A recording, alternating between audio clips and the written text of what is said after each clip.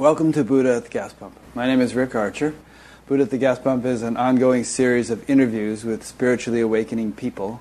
There have been about 350 of them now, and if this is new to you, you can go to batgap.com and you'll find them all the previous ones organized, categorized in various ways under the past interviews menu. This show is made possible by the support of appreciative listeners and viewers. So if you feel like supporting it, there's a donate button on the site there. So thanks. My guest today is Tree Wiseblood. That wasn't her original name, and maybe we'll get into how she ended up with that name. She's in Australia, out in the boondocks outside, or the outback as they call it, somewhere near Sydney. She's on 17 acres of land. She said she was watching wallabies and kangaroos jumping around this morning. And in fact, it is morning for her right now. It's about 8 o'clock in the morning there, 5 o'clock for me. I read her book, which Hot Flush Dark Cave is the title of it. And it's, in essence, about menopause as a spiritual phase of life, a spiritual opportunity. But there's all kinds of very interesting things in it that happened to her during that phase. But first, before we get into any of that, I would like to read her bio.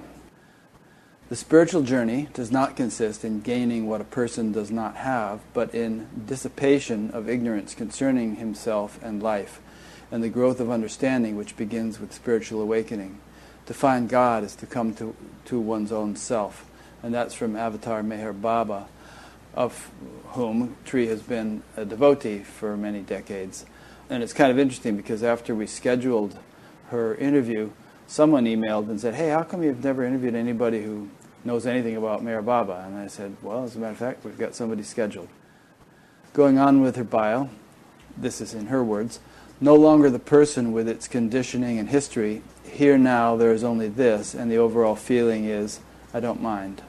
No fear, no push, a great emptiness that is also a rich and all-pervading fullness. Here there is silence, peace, and an exquisite sense of joy. Here it feels so light, there is no distance, marinating in the self. It is as if nothing is happening, and yet happening graciously unfolds. Yet here happening graciously unfolds." To look back at the dream, the necessary mistaken identity, it seemed like so much happened. Personhood was such psychological suffering, separation, a feverish, fearful struggle, always restless, dissatisfied, looking outside for love and fulfillment. Now peace and love reside here. I have spent 30 years with Avatar Meher Baba in deep devotion. Baba has administered his kiss and his kick, expertly unraveling the ego identity, longing for the truth, and with nothing more to express in this life, I knew I was going to die. Not sure if it was the body or the ego, I completely surrendered. Shortly after, whilst watching Mooji on the net, he pointed, and I said with total conviction, "I am that." In that recognition, I hysterically and uncontrollably laughed for hours. When I could hardly breathe from the laughter, and I asked God to help me, the laughter only escalated. And thanks, God. The funniest thing, the divine joke, was that I knew I had always been that. I love Meher Baba and Mooji, the brightest reflections of the true self I know. It's quiet here as I experience the bliss and love of the self. That's Tree's bio. As you can tell, she's a good writer. So welcome. Thanks for doing this. Hi, Rick. And Tree is one of those people whom you wouldn't have heard of ordinarily. She's not out there as a spiritual teacher, not, kind of like on the satsang scene or anything like that. She happened to email Irene about something, and Irene's curiosity was piqued, and they emailed back and forth a little bit, and Irene suggested that, maybe she would be a good person to interview because her experiences seemed to be rather profound. And so one thing led to the next, and here we are. So maybe we should start out at least by going a little bit chronologically. That always seems to work. Mm-hmm. Then we'll see where else we end up. Was Meher Baba the first significant thing that we want to talk about? Or are you one of these people who even as a little girl had... Oh yeah, there was something I read where you were just 9 years old or something, and you went outside and you just cried out to God or something. Is this all there is? You know, is that tell us that story? Yeah, I did that. I was living in like a brick house and with the television continually going, and I don't know, the electric lights happening and the family, and something felt bizarre and not quite right, and like empty, but not a beautiful emptiness, just an empty. And so I did go out and cry and implore to the night sky, to God, this isn't it, is it? You know. And I received a really beautiful hug, like a divine hug. And I got told, no, this isn't it. Just wait, you know. And so I continued on. And you were just a little kid, right? 8 or 9 years old at that time? Yeah, I think I was about 9, yeah. That kind of thing happens fairly often, and I mean, you know, not every day, but I find it interesting.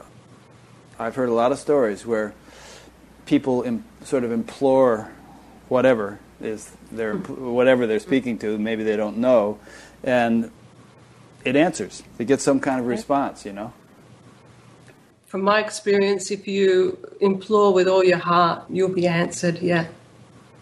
It's an interesting thing. I mean, perhaps you would like to elaborate on the reasons for that. I could give you some, but you're the person that's being interviewed here. So how is it that the universe is so sentient that, you know, we can implore like that and get a response? I think because I don't really know, but I can just waffle out what's coming through here. Mm-hmm. I think because we're put on this planet to realize who we are. So each and every soul, God has the time and space for each and every soul, you know? Yeah. To that finite being, you know, your soul, just, I don't know, you'd cry out from all your heart, and you'll be answered. That's just my experience, yeah. Yeah, and to some people, even to say that there is a God who could respond is a leap of faith, you know, something they don't believe in. But in reading your story, your orientation is that the universe is very intelligent, very alive, and very responsive to our needs, or we could say maybe more concerned with our growth. It might be a better way of putting it. Yeah, I feel like everything's here to administer to us to find who we are. Yeah. So what happened between age 9 and this crazy teenage years? And even before then, I can remember my parents weren't at all religious, so God for me, isn't it? You know, it can be a bit of a dirty word in some circles because of that people have had bad experience with religion. So my sister and brother and I were sent to church of a Sunday morning, not because my parents were religious, but because they wanted to sleep in.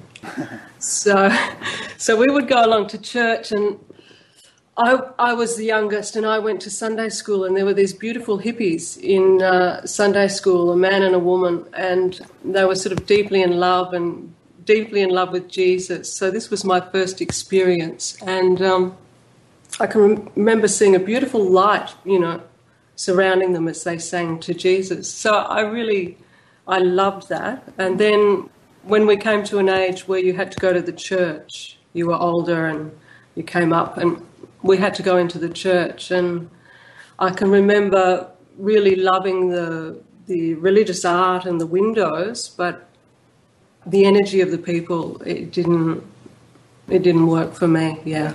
And the sermon was probably boring.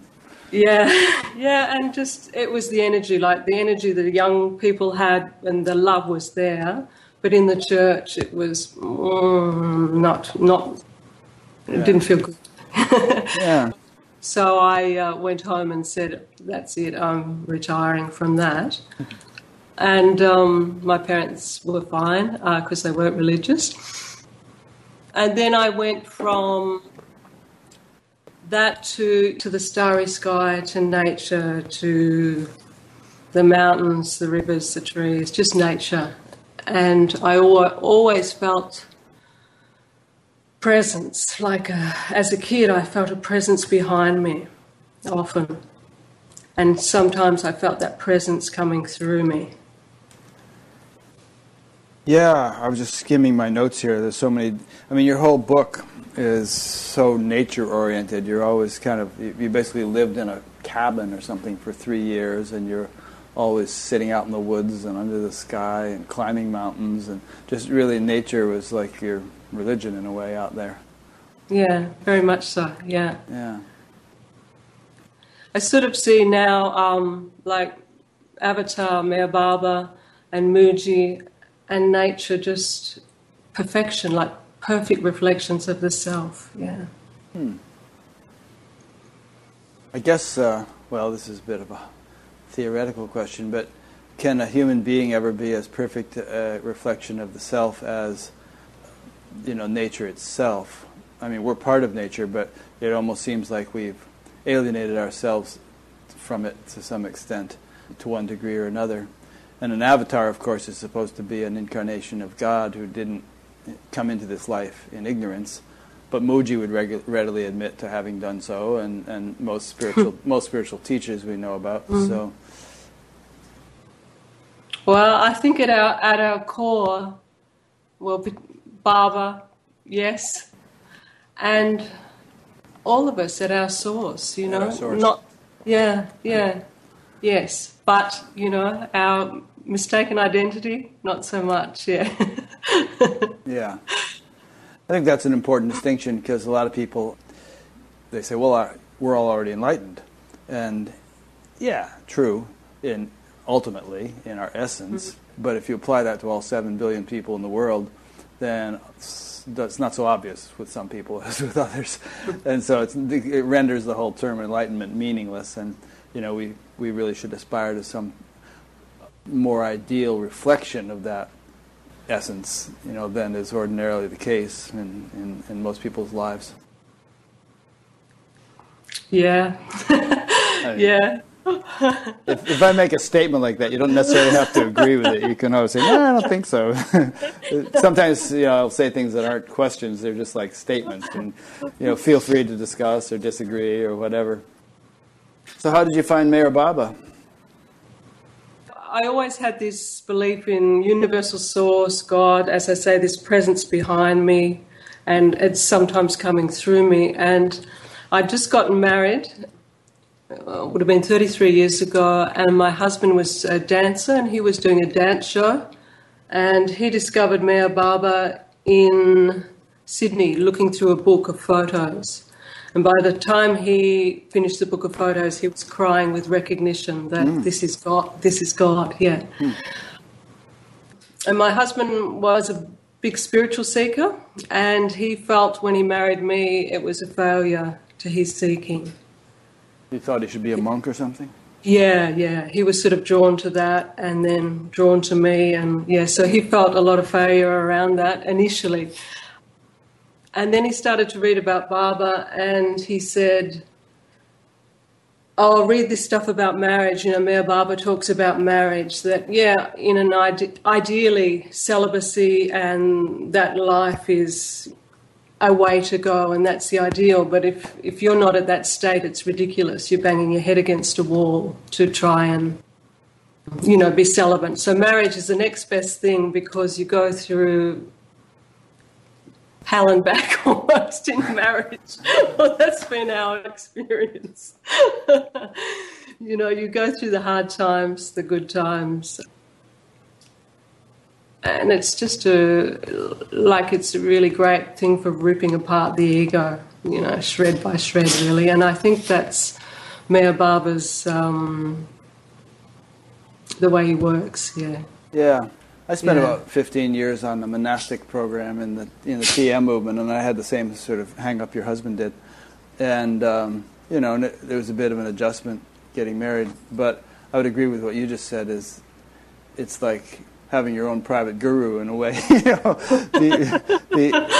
because, I mean, there's hanging out with the guys in the monastic setting, people could get very idiosyncratic, very carried away, very obsessive, and there were really no checks and balances that much, and it didn't have. So some people were having good experiences and all, but in many cases there was a great lack of integration and groundedness and so on. And since then, a great many of the guys who I was with left that program and ended up getting married. Some of them in their 60s, because they finally realized, well, this is really not cut out for, Yeah, I think it's for some, I think it's for some, and what a wonderful thing. But for us, it was marriage, and we had a lot of work to do, and a lot of reflecting of each other. And there have been a lot of great saints. I mean, wasn't Yogananda's master a householder? Lahiri Mahasaya or Lahasaya or whatever his name was, and many others. I mean, if you look at the tradition of teachers in many traditions, I mean, some of them everyone is married, like the Jewish tradition, but even in the Vedic, there are a great many masters and the whole lineage that were married and had children and passed on the lineage to their sons and so on. Yeah. So the story then goes that, it's hard to remember this, the story then goes that he fell in love with Baba and sent me the teachings on marriage, and I went, oh yeah, this is true, this is great, this is truth. And then he was overseas in London dancing, and he said, I'm going to go and visit Meher Baba. And I just got this really strong, I didn't really even know who he was, I just got this strong push inside. I'm coming, And he said, no, I'm going to fly somewhere, I don't know where it was, on the way home and then go to India. So it's too hard to come back to Australia and then go. And I said, oh, okay. So I just sort of let it go. And he couldn't get a visa to fly that way, so he had to come back to Australia. And it was almost like Baba wanted both of us. So within weeks we were both in India at Baba's tomb. Yeah, I mean, you speak of Baba as if he had been alive, but of course he wasn't at that point. So you're talking about going to his tomb. And if he's not alive, why would it matter if you went to his tomb or just connected with him in Australia? Okay, good question. In a way, like, he is so alive and he is everywhere, and so I can experience him equally here, but it was just a really strong longing to go to his place, yeah. I really felt called to go, yeah. Yeah. And I remember reading in your notes that you got your head stuck to his tomb or something like that. I wasn't sure what you meant by that. Okay, yeah, it was quite bizarre. When I first went into Baba's tomb, I was sort of quite naive. I didn't know anything about gurus. It had only been universal source and nature. A little bit of a warmth towards Jesus, but I just turned up and I walked in very naively and said, hi, Baba. My name was Michelle. It's Michelle. I'm here. I'm from Fitzroy. I'm here. And when I said that, I just said, I just felt overwhelming love, and I said, and I love you. And in the tomb, the feeling it's just so alive and so beautiful and divine. It's a very special place. And I came out of the tomb, I took darshan, came out of the tomb and was gobsmacked. I couldn't speak for days, just couldn't physically speak. And there were a lot of Americans into Meher Baba, and they were sort of going around, it was a bit like, the little Aussie ladies, she must be mute, because I couldn't utter a word. Neither did he for 30-something years, right?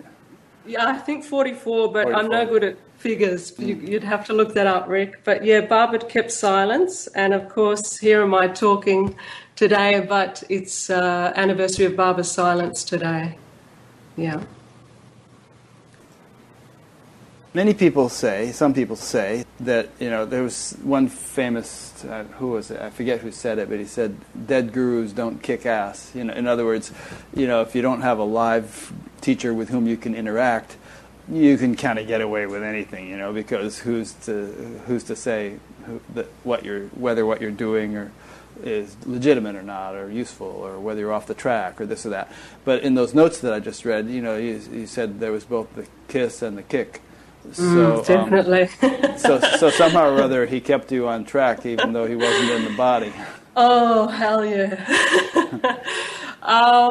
Yeah, just very alive, very here, and yeah, orchestrating the whole show. And yeah, just even in dialogue, like if you sit still long enough, or it's not that I sit, but I walk in nature, I do sit in nature and listen, he is alive and conveys messages and talks very clearly, and arranges situations, and yeah.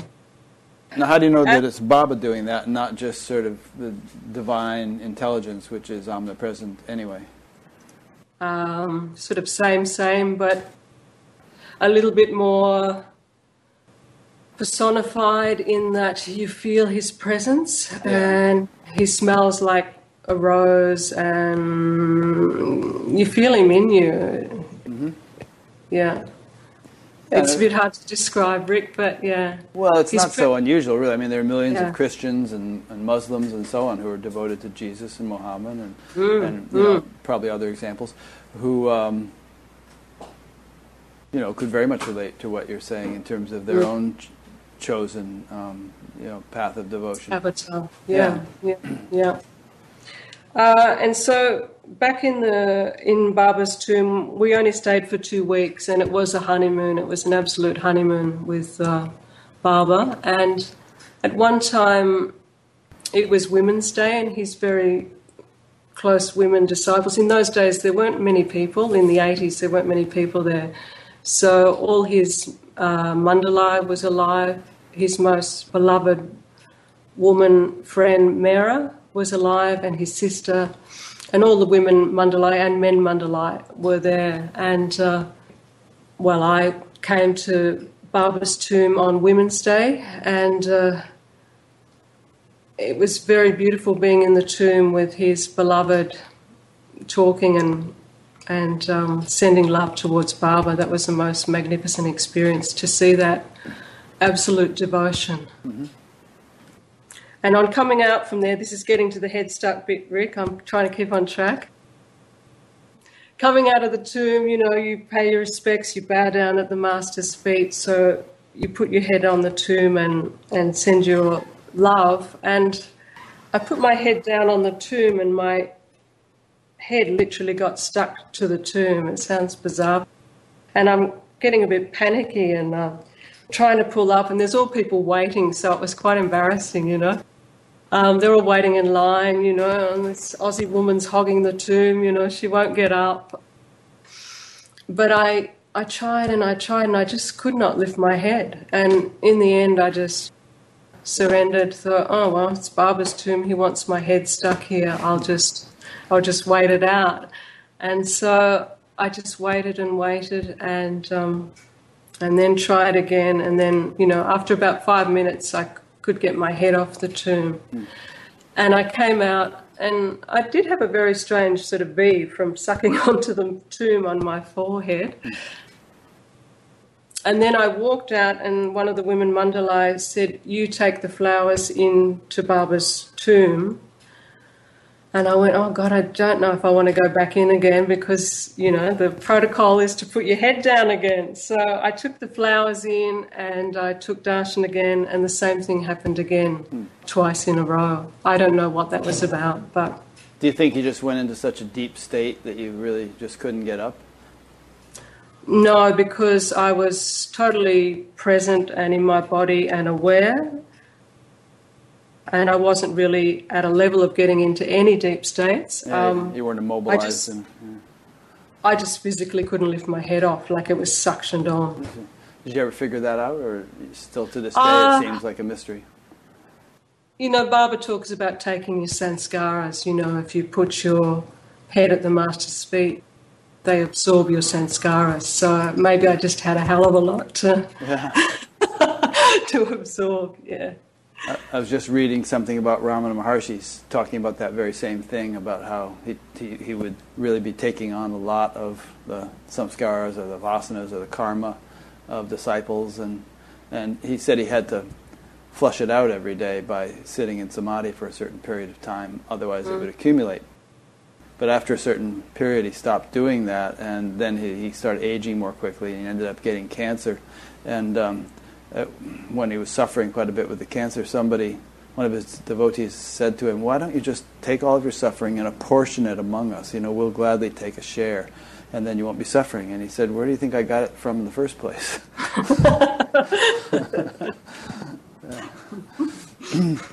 But I would suppose maybe that if one is no longer incarnate, perhaps there can be a much greater absorption of karma without it taking a personal toll, because there's no body for it to take a toll on, maybe. Maybe. If you look at the films of Baba taking darshan, you can see him as, thousands of people pass. I don't know if you've seen any films of Meher Baba, Rick. No. But yeah, you can see him. And yeah, it feels like the body's really suffering. Oh. Yeah. I don't know I don't know, but it appears that he's taking the suffering, yeah. Could be, yeah. All right, so you were with Baba, or you still, I would say you still are, for, it's been 30-something years of feeling that connection, that devotion, and so on. And I guess for most of that time it was pretty exclusive, right? And, yeah. But, then more recently you've branched out a little bit, so to speak. Yeah. I have branched out. A friend of mine, Amanda, came and she had some beautiful DVDs of Muji, and we sat and watched together, and she'd been to Rishikesh to see Muji many times, and she said, "I think you'll like this beautiful being," and we sat and watched, and yeah, like same thing, like just total recognition of the self in Muji. Like what a beautiful being, and so prolific and generous and powerful. Yeah. And then we're not. We still have plenty of stuff to talk about, but just to sort of get to the punchline. So you're watching Muji one day, and I read that in your bio. Also, there was just some major awakening that took place. Yeah, just a little bit before I went on tour with my husband. He drives trucks now, and I was going to join him on tour, and I've never done this before. But before I was going to go, I was walking up and down in our house, and I just felt like, it's over, it's finished. I didn't have anything else more I wanted to express or do. It was like, there's nothing. In life, you mean? In life, there's nothing left to do. Like, there's nothing left. And I thought, oh God, maybe I'm dying. I got a real sense of, I think I'm going to die. And so my sister and I are really close. And so I rang my sister and I said, hey, I think I'm going to die, and she's like, oh, don't you dare, because my brother has died. And she's like, we always say, don't you dare, because I'll be left, And I said, something's dying. I don't know if it's the ego or me, but it's over. And I hung up from that phone call, and I just got this incredibly desperate longing of, I can't do it anymore, Baba. Like, so over the person, just, I don't want to do it anymore. And like, this is in sobs and throwing myself on the floor, a bit of a tanty. Baba, you do it. And so from there, I packed my bags and went on tour, and I had lots of time, and my husband's got a little laptop, and so I was just devouring Muji when he was out doing his work. Muji's such a beautiful, warm, giving being, and so knowledgeable and so easy to understand. Like with Baba's writings in the past, I didn't understand them. I couldn't understand them. I only ever naively devoted and loved Baba. But when Muji spoke and pointed, I found it easier to understand. And one night, my husband and I were both watching one. And he's not into Muji, by the way, but he was sitting watching with me, luckily. And Muji pointed, and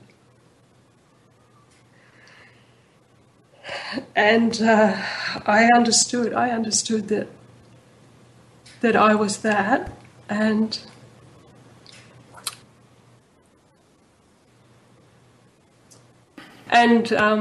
just started to laugh and laughed hysterically for hours. And the joke was that I knew that I'd always been that. Yeah.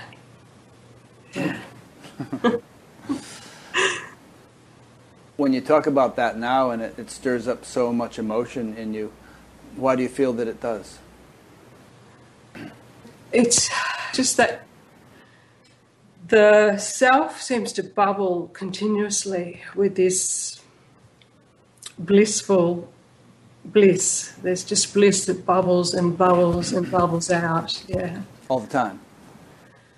It's there all the time. Sometimes it's underlying and I'm active and doing things, but bottom line is there's that bliss. And sometimes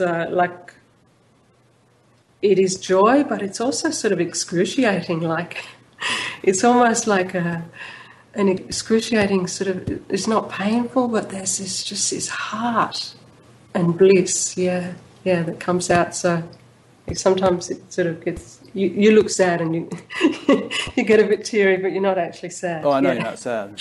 I know it's a moving experience. Yeah. Some traditions say that once self-realization has happened, then the development of the heart can proceed much more significantly than it ever could before. And the analogy used is that, if a small pond tries to rise up in big waves, it just can't do it, or it stirs the mud up at the bottom in the attempt to do it, whereas an ocean can rise up in great big waves without stirring up the mud. So the idea is that once the self has been realized, then it provides a platform sort of for the heart to really start to blossom much more than it ever has. And appreciation can grow more and more and more profoundly because the appreciator has been known, I mean, if you don't know who you are, how can you really properly evaluate or appreciate anything else? But once you know who you are, then you can really start to appreciate creation. So you feel like something like that might be in process with you?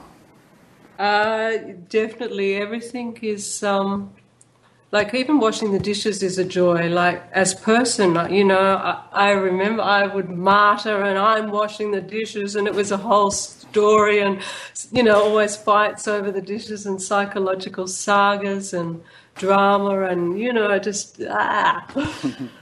And now it's just washing the dishes. The bubbles in the water look beautiful and the cups shining and yeah. Yeah, that's a nice little illustration of the point. Yeah.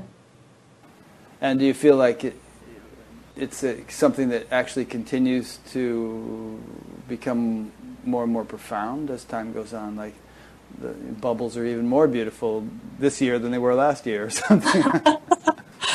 Well, this is all only a year ago this happened, so I feel like I'm just integrating now and becoming functional, actually. So the last year, everything has been just really like a visually it was too much. And I was reading in Barber. Now I can read Barber and understand him, which is great because I never could before. I was reading in Barber the other day. He says, when you see the self, it's such a shock. Like it's such a big shock that you can think it's over, like the whole thing is over. But it's not. But it's still an enormous shift in consciousness. And I must admit, I've been out to it like pretty well totally for 8 months, just adjusting to particularly the vision, like the vision of everything is so clear, visually clear, that it's sort of that gobsmacking thing where you, I don't know if that's an Australian saying, but... it's British also. Is it? Okay, yeah. Blown out of the water, really. And it's sort of so empty here that you're sort of everything, you're everywhere. So I realised a few things, like the other day my husband said, oh, look at the mountain, you know, like separately looking at the mountain. And I got where he was coming from, but I couldn't look at the mountain. Do you know what I'm saying? Yeah. There's no distance between me and the mountain. Yeah. I don't know if that describes it, but... No, it helps. It does. Yeah, yeah. That thing about the clarity, too, you know that saying from the Bible about seeing through a glass darkly and then eventually it's going to be clear? It's as if we have kind of dark, foggy glasses on or something, and then the glasses somehow become clear and, oh, everything is so... You know, we're no longer shrouded by that sort of distortion and dullness that characterizes most people's experience to some extent, usually even without their even knowing it, you know, because they don't know what's possible. Yeah. I didn't realize life could be like this. Yeah. Or another funny one for me was when I was like staring at a McDonald's sign, you know, the McDonald's thing? Golden arches. Yeah, whatever they are. And, you know, just looking at it and just enjoying it. And, you know, a person would never have enjoyed a McDonald's sign. There would be a whole political story around it and, you know, a whole judgment happening. And, I just find my head spins around and just, there's no judgment. Yeah, I have a friend who said that after her awakening, she used to just sometimes sit and stare at a rock or something, you know, and it's just like in utter fascination. Yeah. I was at a cafe with my daughter in Sydney, in the city, and I was you just get drawn into the detail and the beauty and the texture. And a woman had this beautiful wavy hair, and I was just staring. And my daughter said, "Mum, you're in the city. You can't just sit there staring, you know. It's not right." And I'm like, oh, "Okay, yeah." But so getting used to that visual has taken a long time to integrate, I think. And I think it's an ongoing process. And, you know, there's a story. Maharishi Mahesh Yogi used to tell this story. He was my teacher for many years. But he said that, you know, he talked about this principle that we're discussing, where once the self is realized, then the ability to really appreciate the objects of perception dawns significantly for the first time and continues to grow. And as it continues to grow, it's like the appreciation becomes more profound and more profound. And he said it's like if there was an artist and he was painting these paintings, and he heard that there was some guy in some town, some person who really appreciated his art, where very few people did. But this person, he keeps hearing, this guy really gets me. He really understands, really appreciates my art. Eventually, the artist would want to go meet that person, and he would come to the person to introduce himself. So Maharishi used that example to say that once the appreciation of God's creation reaches a profound enough degree, God himself will reveal himself to us because he has found in us someone capable of really appreciating his creation. Beautiful. Yeah. So I read your book. What was it? Remind me of the title. It was Hot Flush Dark Cave. Thank you. Yes.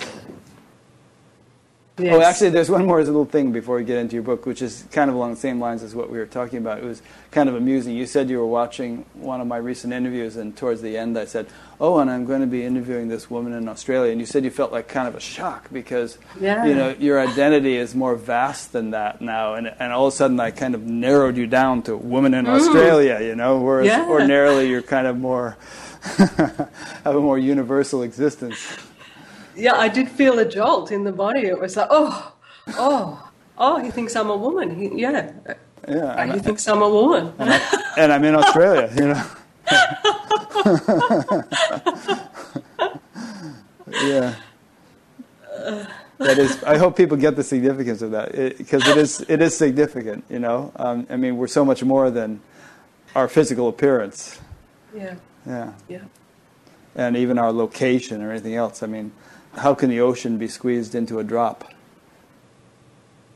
Got that out of the way. So, so let's talk about this book. It was quite a ride, and it might. I mean, if we really got into, you and I talked yesterday, because I called up and I was reading the book, and I was thinking, you know, how are we going to handle this? Because there's so much amazing, far out stuff in the book, and you know, many people are going to just disconnect if we start really getting into all the details, because unless you really kind of tune in and appreciate your sincerity and so on, it may seem that you're just kind of crazy, or were kind of crazy when you wrote the book. But I don't think you're crazy, you know. And I think that you were kind of going through a phase. Maybe that phase is over, but you were going through a phase where you were just really tuned into, we could call it the spirit world or the subtle realms or something, and it was part of your rite of passage or something that, you know, accompanied menopause.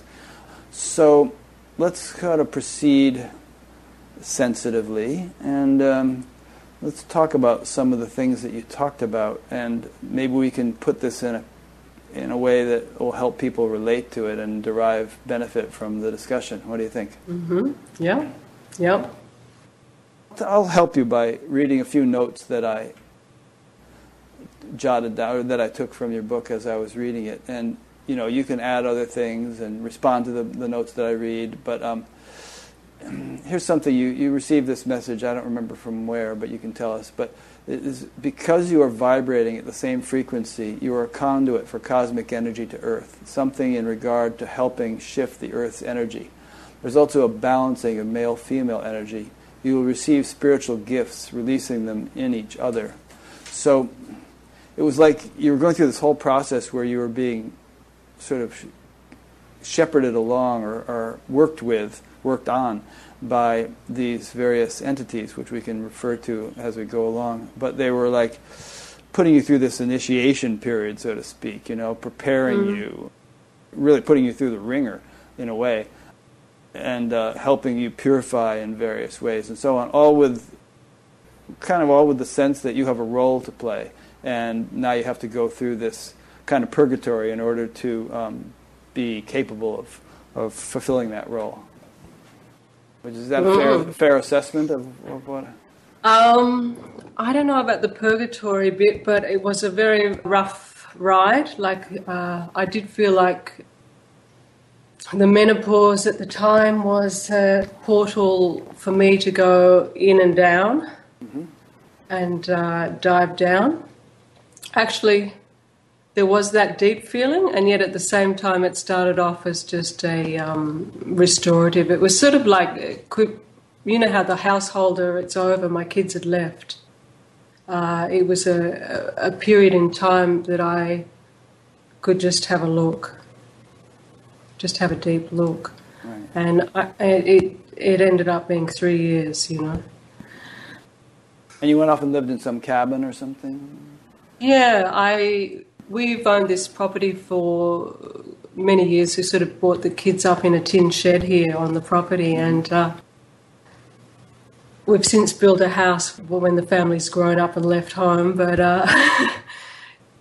I got an intuition to go. I wanted time to myself, and we were living in Melbourne, and kids went to uni, and my husband had a job, and I just thought, I'm going to the tin shed.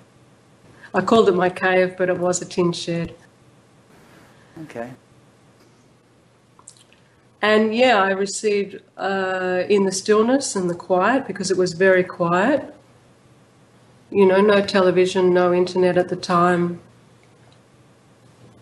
Just lots of listening.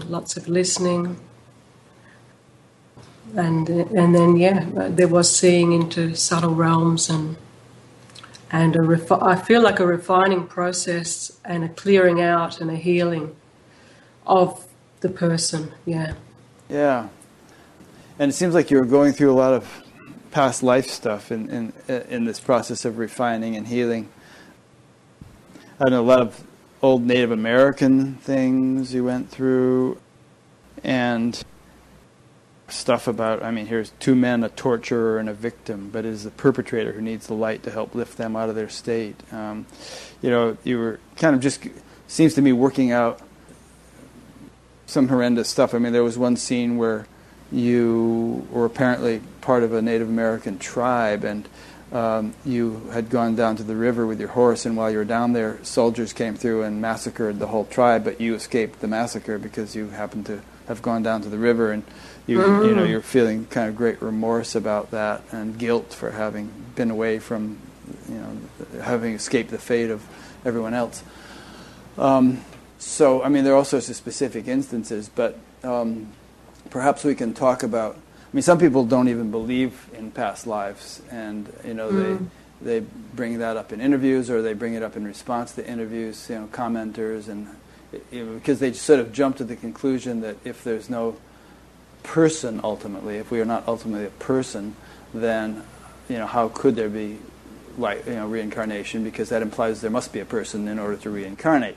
So it's kind of a conundrum or a paradox. So maybe to frame this into a question, maybe you could comment on, that whole principle of past experiences and the necessity to work them out, resolve them, purge them, and if there is no self ultimately, how is it that we have apparently played all these roles in successive births?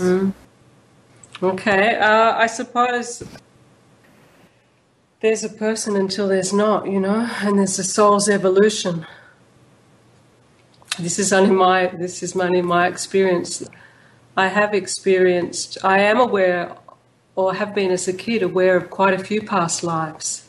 And when I went into the cave, I thought I just had to work through this person's life, and get a few wounds out and clear it up and clean it up and just sort of move forward, on the spiritual path. But it happened that the soul was carrying guilt from a past life, and this past life being did keep surfacing in me, and I could feel it, and I would strut and walk, and I was a male American Indian in one past life, and as a kid I always had this reoccurring dream that you mentioned of coming out early morning, flipping up the teepee flap, riding a horse to the river, and I'd wash my face in the river.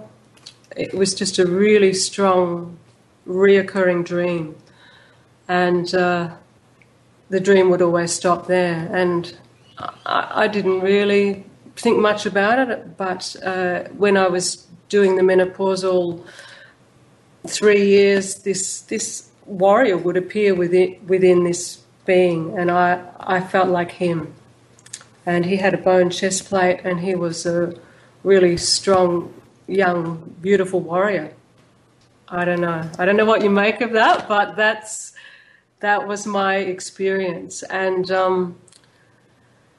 I thought I'd just have to clear this, but I also had to clear the guilt, that he was carrying a big guilt, and I did re-experience a scene of that, and a whole load of people gathered, and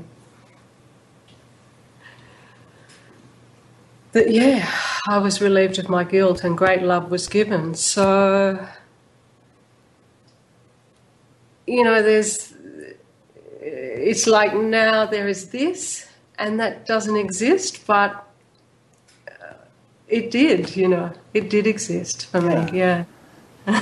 And I would say that there is this because you worked through that. I mean, you went through a lot of things. We'll talk about more of them, where various deep, deep impressions were removed in the form of daggers, actually, which we can talk about. But they were removed, And with each removal, there was a new degree of freedom, a new sort of, lighter burden, so to speak. And I would regard all that as very significant to the liberation that you eventually experienced with Mooji.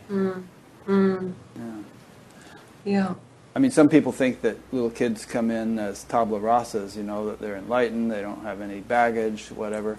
They're totally innocent, and then they get, corrupted as time goes on.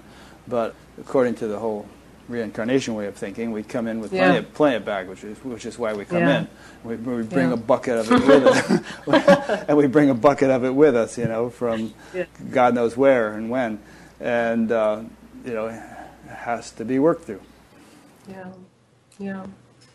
And it's not enough to say intellectually, "Oh, I'm already enlightened," because that's like writing sugar on a piece of paper and expecting it to be sweet. It's not the actual thing. It's not the actual experience. Definitely, yeah. That is, I feel, felt here. This is felt here. Yeah. Yeah. In other words, it's a living experience. Yeah. Because I wasn't an intellectual person, so if you needed to be intellectual to get it, you were sunk. Yeah. And do you find now, in talking to various people, like your husband or your kids or your friends or anybody else, do you feel like it's sufficient to say to them, "Hey, there's only this. It's only that. You are that," and so on, or do you feel like that would not really be a tremendously useful instruction for most people? That there's some kind of and I don't mean to be just sort of. I mean, some people accuse me of just promoting my particular little agenda, but this is just my understanding of things, and and I'm open to changing it. But I kind of see some people speaking this way, and I just wonder how helpful it is. And I think we really want to be helpful. I do at least. I want to somehow make this whole thing useful for people's evolution, not just sort of an intellectual exercise. I think probably when Mooji says that, he carries a whole... There's an energy with it or something. Yes, thank you, Rick. Yeah. You read my hands. There's an energy with it, and with Baba, and there's work that they're putting through. And I think if, people are at that point to hear that, then that's great. It wouldn't go down so well with my kids, and yet they're aware of all this stuff, and they're more aware than they probably let on. They often say funny things like, "Oh, my person's really pissed off about this today." And so, they're getting awareness. But I don't feel it's my role to teach anyone anything, and I don't know. Yeah. Well, there's something significant in what you just said, which is that there are two components there. There's the teacher who is transmitting or some sort of energy, and then there's the student or the recipient, and both have to be sort of in the right condition. I mean, any old character can't just sort of come, get in front of an audience and say, "You're that." It's not necessarily going to have the desired potency. And the recipients, as Christ talked about throwing pearls before swine and all, there are going to be different degrees of receptivity and ability to actually receive anything from even the most enlightened being that ever existed. His efforts may fall on deaf ears if he just took a random crowd. In fact, such people have often been persecuted and killed by random crowds who couldn't appreciate what they were saying. Liked the message. Yeah. Definitely.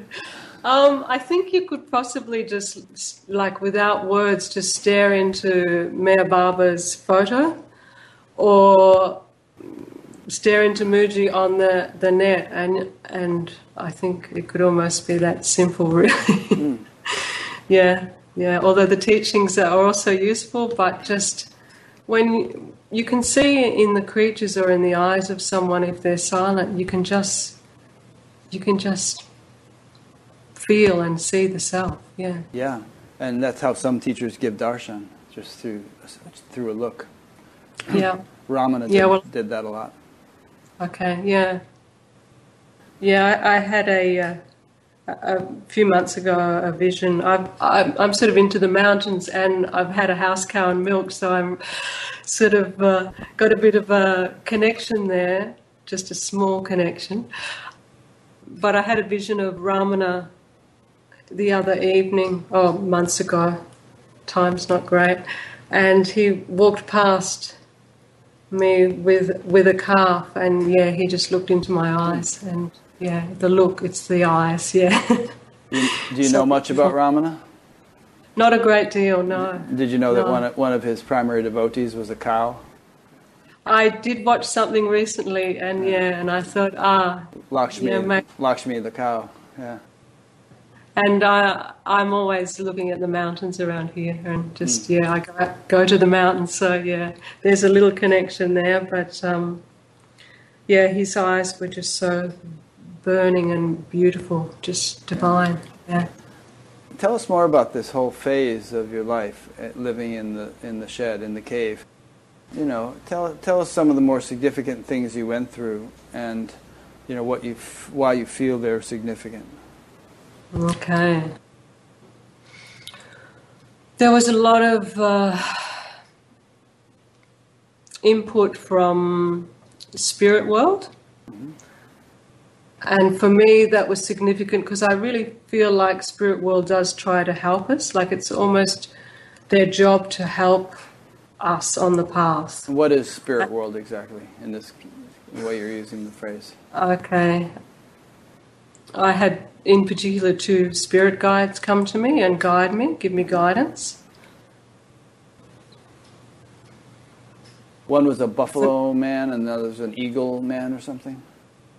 Well, yeah, and the buffalo man sort of taught me his craft, which was hands-on healing. Mm-hmm. And the eagle spirit man was just there. He was just full of light and guidance. You know, I was a bit nervy and said to Baba, "What? You know, is this okay? Is this okay?" And he's like, "They work for me. You know, they work for me." He said that? Yeah. Yeah, that's what I got. In other words, they were his henchmen, so to speak. They were his his assistants. Yeah, the spiritual realm works for him. So I felt that it was all okay. And I feel like other beings just sort of helped in the purification and the lightening of the vibrations of the vessel, really. Mm-hmm. And how did they help? What did they do to you or with you or whatever to help? I had a lot of healings done on me. A lot of visions and a lot of healings where these beings from other spheres, like not from the gross plane, came and helped and did literal healings on me. Yeah. So it was very real. It was as real as, real as this gross plane is real. Mm-hmm. This subtle sphere was very real. Yeah. Yeah. Do you still perceive it, or did that go away with the self-realization? With the bubbling of the self, I'm self-sufficient. I actually did stop before the awakening with Mooji. I did get the intuition to stop. That it is very alluring. There are many adventures on the subtle spheres. It was a part of my journey, but I got a guidance to stop, so I did stop. And pretty soon after that, I had the awakening with Mooji. So I wouldn't sort of suggest run around looking for spiritual beings or other planes, but I felt it was a very strong instrument and work on me, yeah. Well, you hadn't really been looking for it yourself, had you? I mean, I hadn't been looking. It was just happening. It was just happening, yeah. It just happened, and it was very wonderful and very helpful, and it also helped to lift apart this density of the gross identification because the world was so much more. Yeah. Okay, so it's sort of... In other words, the world was so much more than you were perceiving it to be, due to the sort of the binding influence of the identification. To use Yeah. Okay. So I sort of feel like it was also just an instrument in lifting and lightening the identification a bit. Yeah. Yeah. When you were in the phase where you were perceiving these guides, did you perceive everyone's guides or just your own? I perceived my own, I actually spent a lot of time in solitude here, so there wasn't a lot of people I didn't around. see a lot of people. I did go singing, chanting to the Red Temple in my local town every Saturday, but not a lot of mixing with people at the time. Yeah. So it wasn't like you saw guides around everyone you encountered. It was more like just something you yourself were dealing with. When I'd come into the stillness of the cave or into nature, I would sense it then. But I was also working in making coffee in a cafe, and at times like that, sometimes people would come through that had passed and want to pass a message on, but I didn't see other people's guides. Yeah. I see. Yeah. Yeah. Was that a significant thing at all? People wanting to pass messages through you to some loved one, or was that just sort of a little side thing that happened? It's just something that comes, and that still happens occasionally. And if I feel okay about it, I'll pass it on. Yeah. There's some people who make whole careers of that. Yeah. It sort of doesn't interest me to chase this up, but if it's helpful, then I just pass it on. Yeah. Okay. Let's see here. This is a nice little phrase I liked, something I lifted from your book. The wind can either blow on and through you with ease, or you can brace yourself against it and fight it. Life is also like that. Let me flow through you. Surrender. Who said that? God. It's just something that came to you. Yeah. There's a lot of...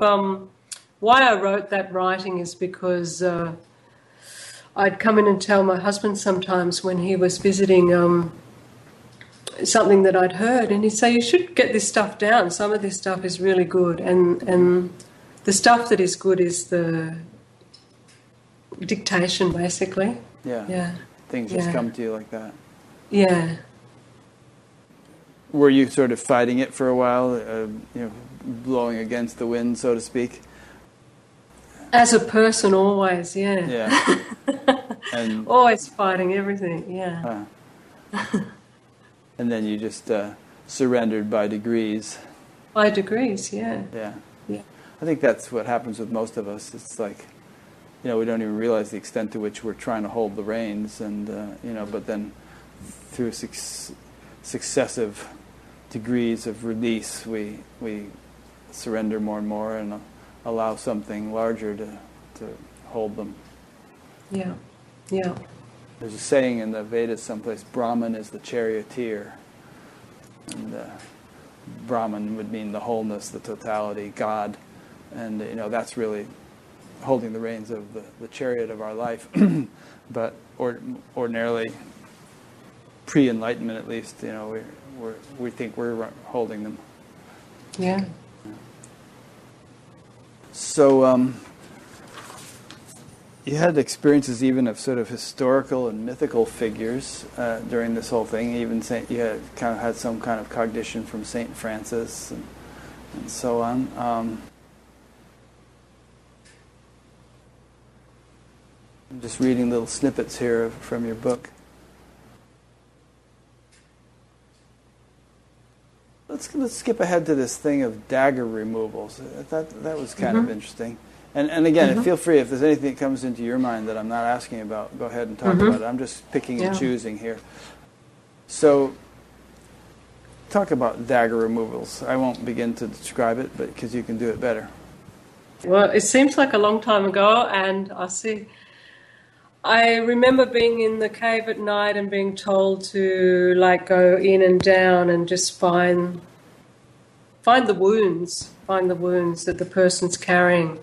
And with the wounding, you know, the noise, the stories, the entrapment, I feel was really tight like that, you know. So these guides came and started to perform these fantastic ceremonies of smoking and pulling out wounds. So identifying the wound, and beings from the subtle realm would come and perform the removals.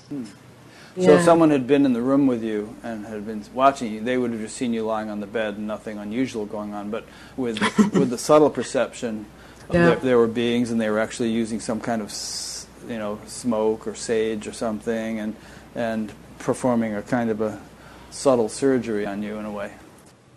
Yeah, it was subtle surgery. Yeah, my husband was in bed once beside me just sleeping, and a whole thing was going on. Enactments going on, yeah. And, you know, it was very real, yeah. So, just for the sake of interest, and I think it might be instructive, talk about some of the different daggers that were removed and what they signified. Okay, I can't even remember. Rick, can you prompt me? Isn't it terrible? Oh, well, I didn't write it all down, but as I recall, there were about at least 4 of them, and they were kind of stuck in various parts of your body, and each one represented a particular trauma that had been held for, you know, who knows how long.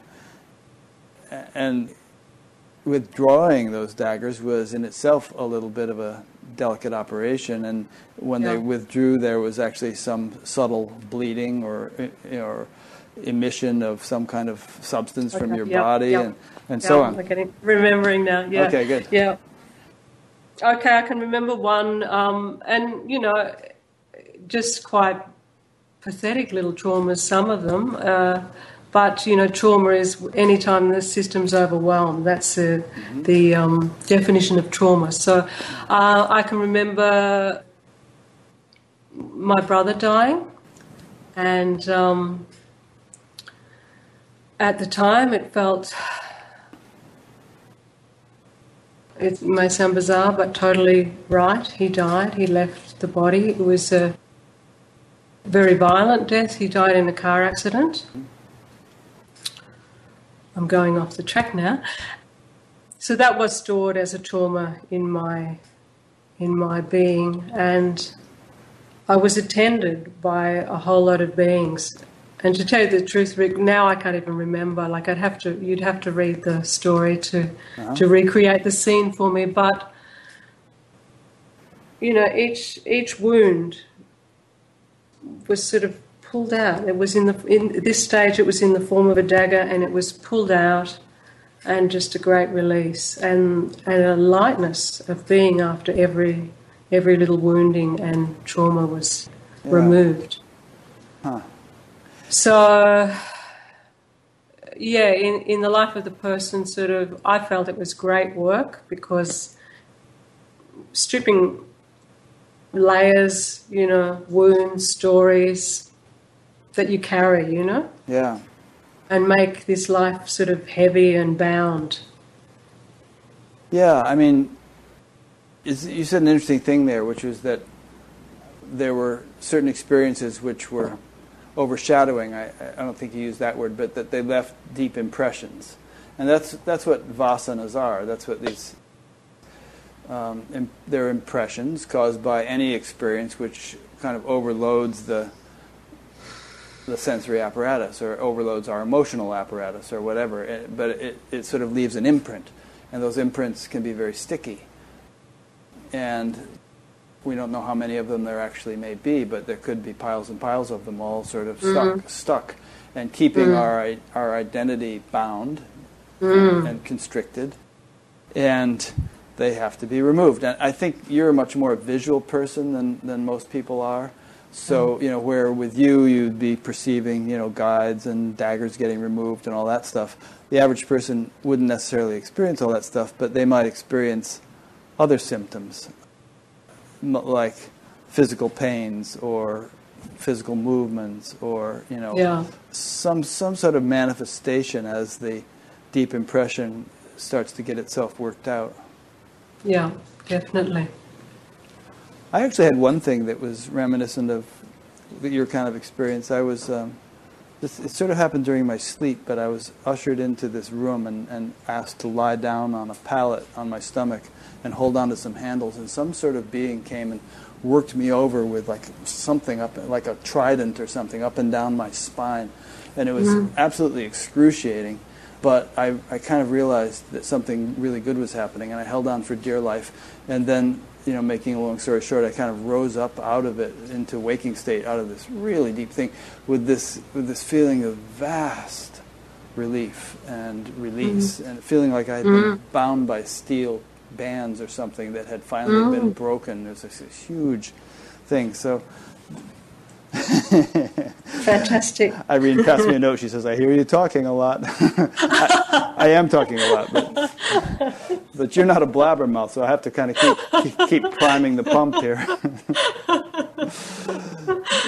But I don't know why I told the story. I think I've told it once or twice before on the show, but it gives an indication that maybe things like that are happening to people that they don't, that they wouldn't ordinarily know about, and they just experience some surface symptoms, but there's some kind of deeper mechanics going on that, Yeah, definitely. Yeah, so lots of clearing, and with the clearing, then the stories leave, and the more stories that left, the more you can just be here. Yeah, there was this thing where you had like a splitting headache, really bad. Then finally the headache burst through the crown of your head, and you got this message saying, your body is the building, and now on top you have a vessel. That was kind of cool. Yeah, I did have some very painful, dramatic sort of openings, and they were sort of like on a metaphysical level, but at the same time they were physical, and a lot were very painful. And one was an incredible headache where I thought, oh, should I ring the ambulance? And I thought, oh no, I can't. I'm in too much pain. I can't. I think I'm just going to die. So I sort of ran out to the front of the cave and sort of threw myself down in the dirt and was just rolling and holding my head, screaming to God, And God just said, let go. And I just felt like this incredible pain burst through the top of my head. And it was like a birth of some sort. Yeah. So there was lots of those sort of faculty openings, and a lot of them were quite painful. Yeah. Yeah, that's what I meant when I used the word purgatory before. I mean, purgatory is not like an eternal hell. It's a place where people supposedly go and kind of get all their sort of sins wrung out of them, and then they can go to heaven afterwards, according to the mythology. But well, maybe that was it. Yeah, just a period. But it wasn't necessarily a bed of roses. I mean, there was just all this really intense stuff. It was intense. Yeah, it was really intense, and it was fantastic, and intense, and painful, and quite bizarre. And it did end in the third year in absolute illness, in the bed, finished. Yeah. Yeah, let's talk about that a little bit. Yeah, I actually got chronic fatigue in the end. It was almost like maybe this was all too much, all these opening of faculties, and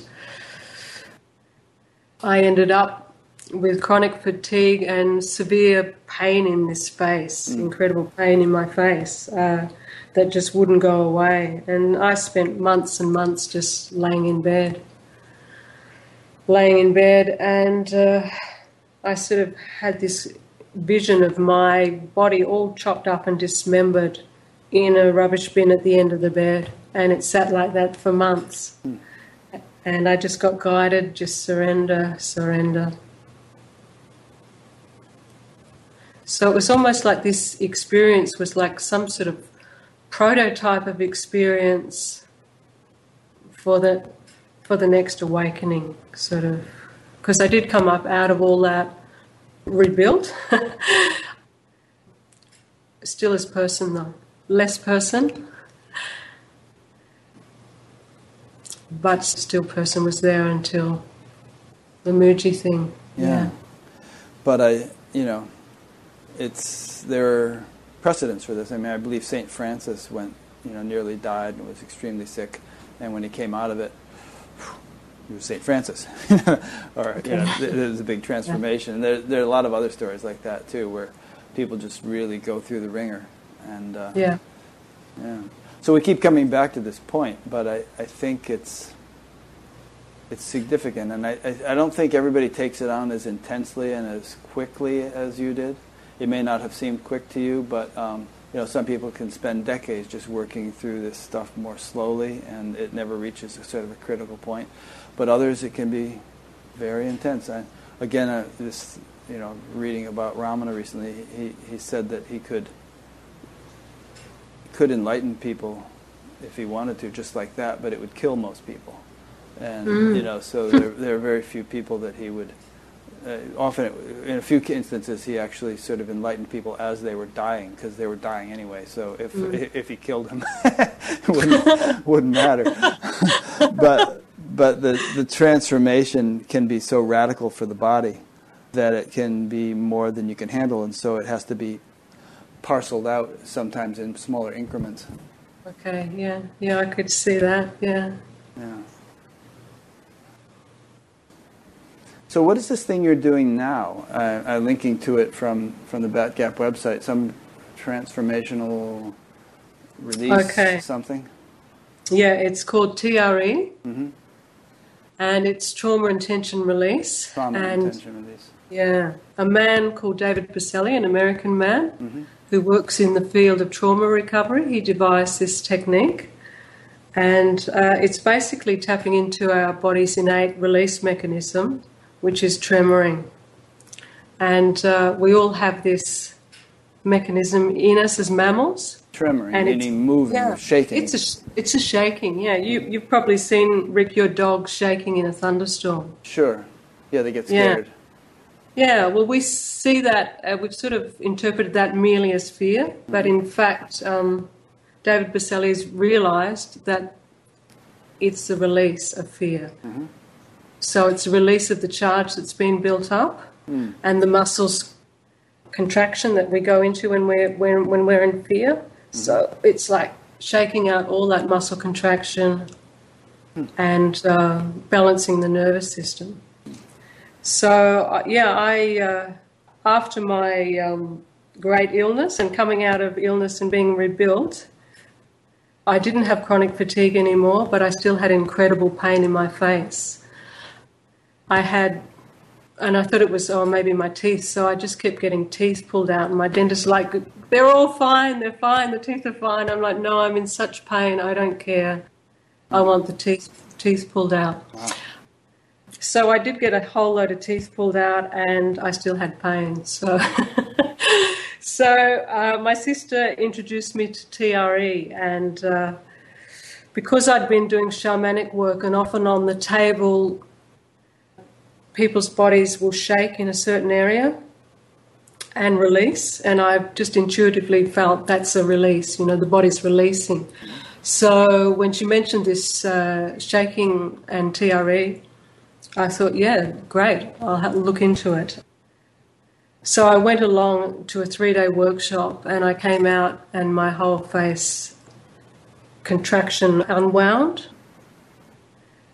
So the pain just gone. Great. Gone with it. Yeah. But you wish you hadn't had those teeth pulled out. Yeah.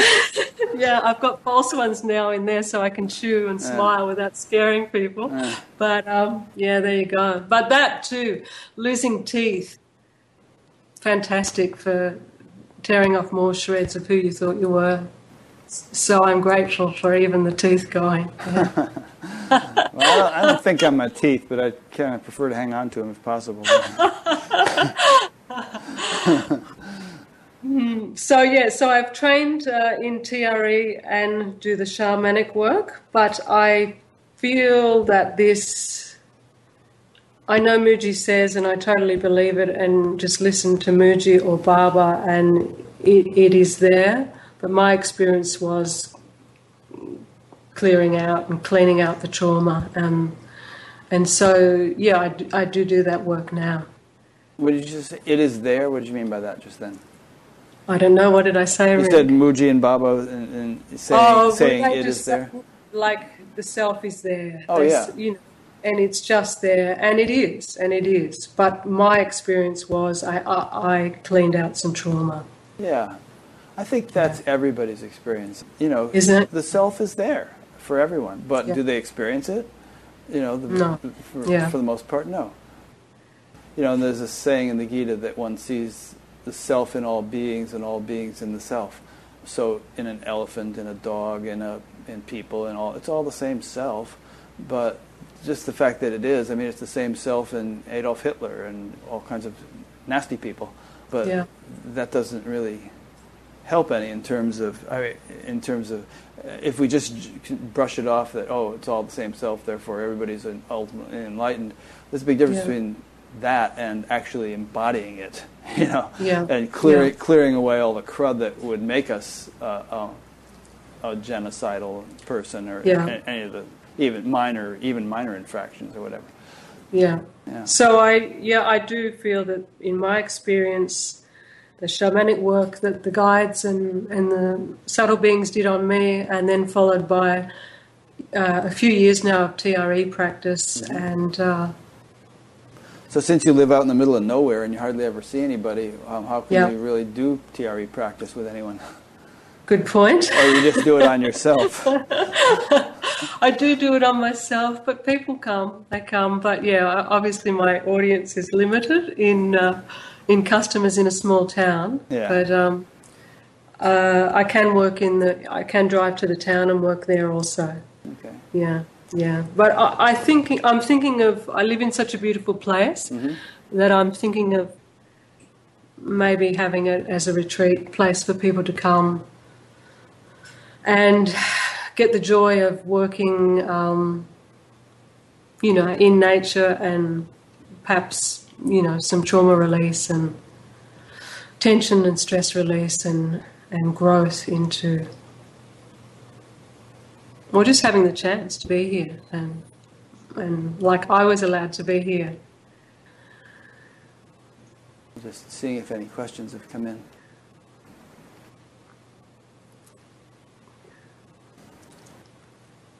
You and I talked the other day about how there's no end of stuff we could talk about in an interview like this. We have to sort of take a snapshot and give people a taste. And is there anything that you feel has been significant for you, is significant now, and so on, that you really want to have the opportunity to express, that you'd like people to hear? I suppose I can only share what helped me, because everyone's path is so different. But for me, it was surrender to the Guru. Mm-hmm. Yeah. And reflecting myself in nature and feeling myself as that perfection of nature. So the combination for me was Guru, solitude, devotion, lots of devotion, Yeah, I was actually just listening to a talk today by a woman named Joy Sharp, whom I interviewed quite a few years ago, talking about devotion and surrender. And she was talking about how in some non-dual circles those ideas are kind of put down. People feel like, well, it's dualistic or it's emotional and so on. And she was giving some pretty good counter arguments to that idea. I wonder if you would care to address that.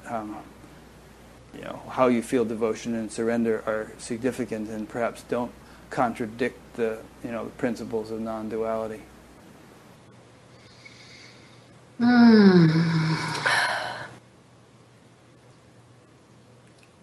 Just the love is there for that perfect being, and yet at the same time I feel that perfect being coming out through here. Yeah. And coming out through here. So in a way there's no separation, and yet I can enjoy their beauty and adore them at the same time. So it's a little bit paradoxical. Yeah. Mm-hmm. Yeah. So there's oneness, and yet there's a flow of devotion. Yeah. And the more I adore Baba and Muji and nature, the more the bubbling flows out of the self. Yeah. Yeah. Which is enjoyable, I would guess.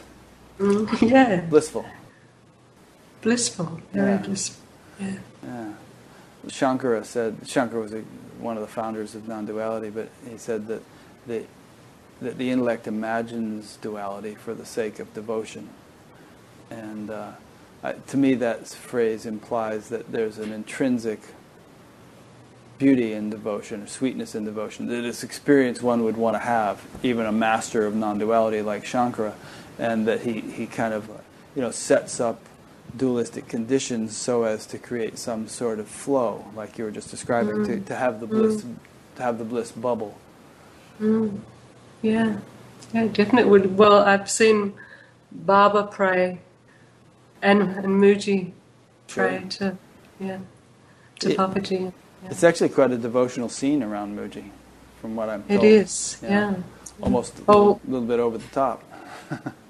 I've never been, I've only ever seen Muji on the net. But whenever I see all the beings, like in his presence, they look so clear and very light and beautiful. Yeah. So do you have a kind of a sense of, it's only been a year, you said, since this awakening, and I'm sure that, if we were to talk a year, 5 years, 10 years from now, it will have matured and deepened and whatever, quite a bit.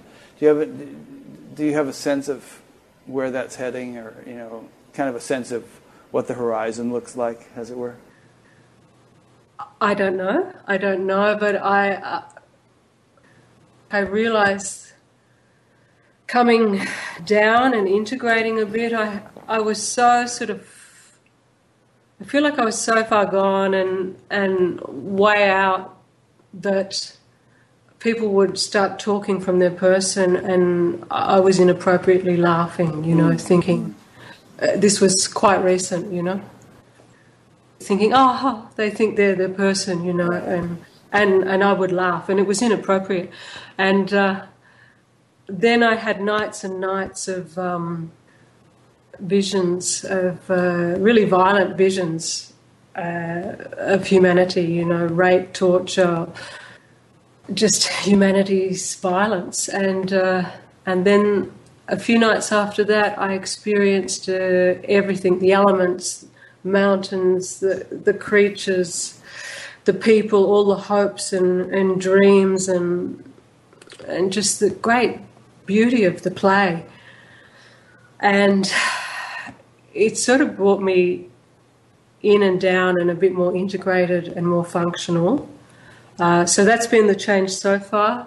And as Baba says, the shock when you see the self is so great, but it's just the beginning, It's the beginning of the involution. So, yeah, I don't know, Rick, but yeah. Well, that was a good answer, and it's interesting that he referred to it as the beginning, because some people would think of it as the end. But I suppose... And I may have misquoted him, but I read that late the other evening, and it's such a shock, but it's not the end. So yeah. I'm not sure there is an end, personally. But, and I think it's perhaps wise to have that attitude. I know a number of teachers whom I respect, Adyashanti, Amma, and others have said it, and even in Zen there's that saying, beginner's mind. They've said it's always good to have the attitude of a beginner, because it's so easy. I've heard Adyashanti give whole talks about this, to have an experience that seems so complete and so profound that you think that must be it. I couldn't imagine anything more than this. And you can kind of get stuck there unless you have this attitude of kind of innocent willingness to be open to More. You just prompted a thought. I'm just sort of following promptings in life, but I did get the prompting that you're wallowing a bit in the bliss. You know, you're wallowing in the bliss. I got that intuition recently, yeah.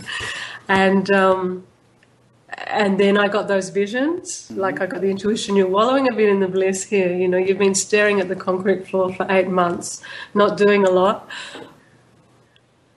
And at the time I felt like there's nothing to do. Like I have nothing to do. I don't want to be anything. I don't want to do anything. And that was so strong. And I spoke to Muji on the net about that. And he said, yeah, you feel like that, but there will be doing. And there has been doing more recently, yeah. Mm-hmm. I'm back into working and I feel more functional.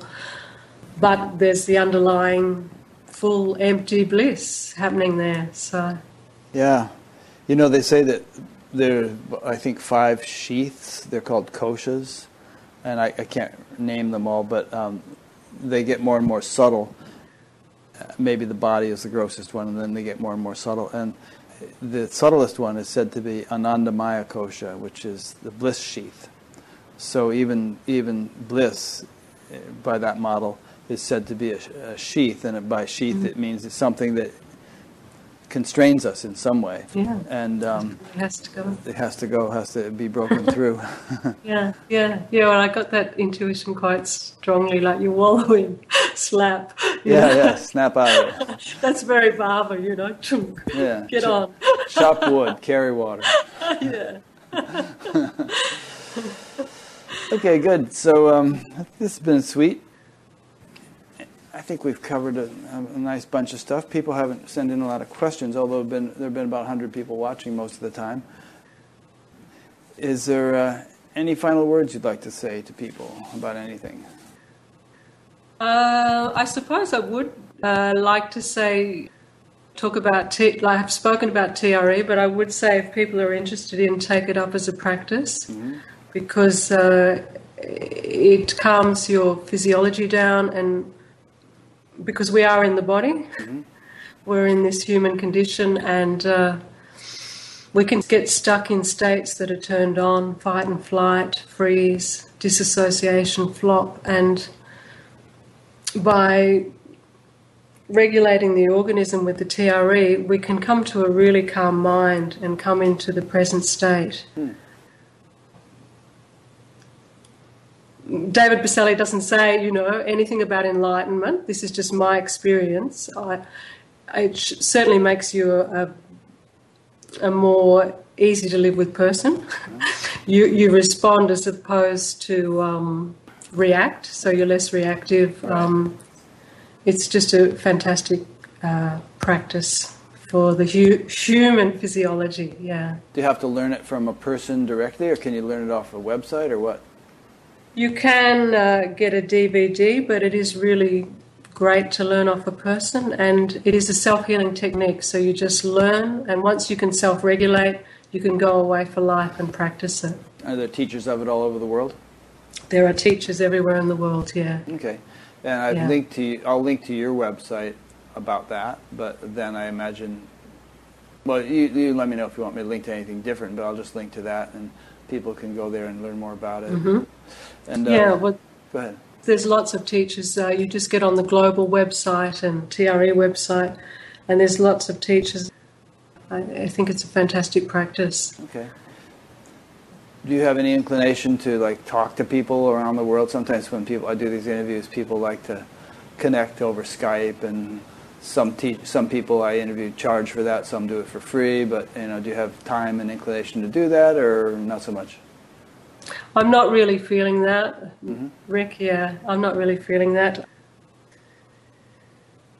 I will have this place for maybe retreat at some stage where people can come and be in nature and just have the enjoyment. I feel particularly women would like to go and be in nature but don't feel safe to go camping in the bush. So this little 17 acres with trees and mountain, I will work towards setting up a retreat for people, not just women, but although you anyone. You could have women's retreats exclusively sometimes, yeah. Maybe, yeah. So I'm sort of looking to that as part of the work, but I don't know. Yeah. Yeah, see how it goes. Yeah. See how it goes, yeah. Okay, well, great. I appreciate you taking the time to talk to me and to the Bat Gap listeners. It's been a nice, settling conversation. I've talked a little bit more than usual, but I feel very settled talking to you, so I'm not like on coffee or anything. Just, you're enjoyable to talk to. So let me just make a few concluding remarks. I've been talking with Tree Wiseblood. Originally, Michelle was your name, Michelle something. And this book that I read that I found rather fascinating, is it in print? Is it downloadable off your website? No, I haven't even edited it. I just sort of wrote it down. It's not published. Okay, so it's not even available at this point. No. Okay. No. But do you have any intention of publishing it ever, or no? Oh, if there was an interest, yeah. All right. If there was an interest, yeah. Can people contact you through your website? Yes. All right. So if they're interested in the book, maybe they could send you an email and you could let them know if and when you make it more publicly available. Sure. Yeah, that'd be handy. It was an interesting book, far out. Yeah. It's fascinating. I like reading things that kind of stretch my assumptions about the way the world works. Yeah. Well, it certainly stretched mine, yeah. Yeah, it was interesting. You've been on quite a ride. Yeah. Okay, good. Well, thanks. Just a couple of concluding remarks. As people watching this mostly know, this is an ongoing series. There's a new one every week. To be notified of new ones every week, either subscribe on YouTube or sign up to be notified by email on the BatGap website, or both. This also exists as an audio podcast if you like to listen to things while you're commuting or whatever. Donate button, as I mentioned earlier, and a bunch of other things. If you poke around in the menus on batgap.com, you'll find some things that you may find of interest, including, as I mentioned earlier, all the previous interviews categorized and alphabetized and every which way. So thanks for listening or watching, and we'll see you next week. Thanks, Tree.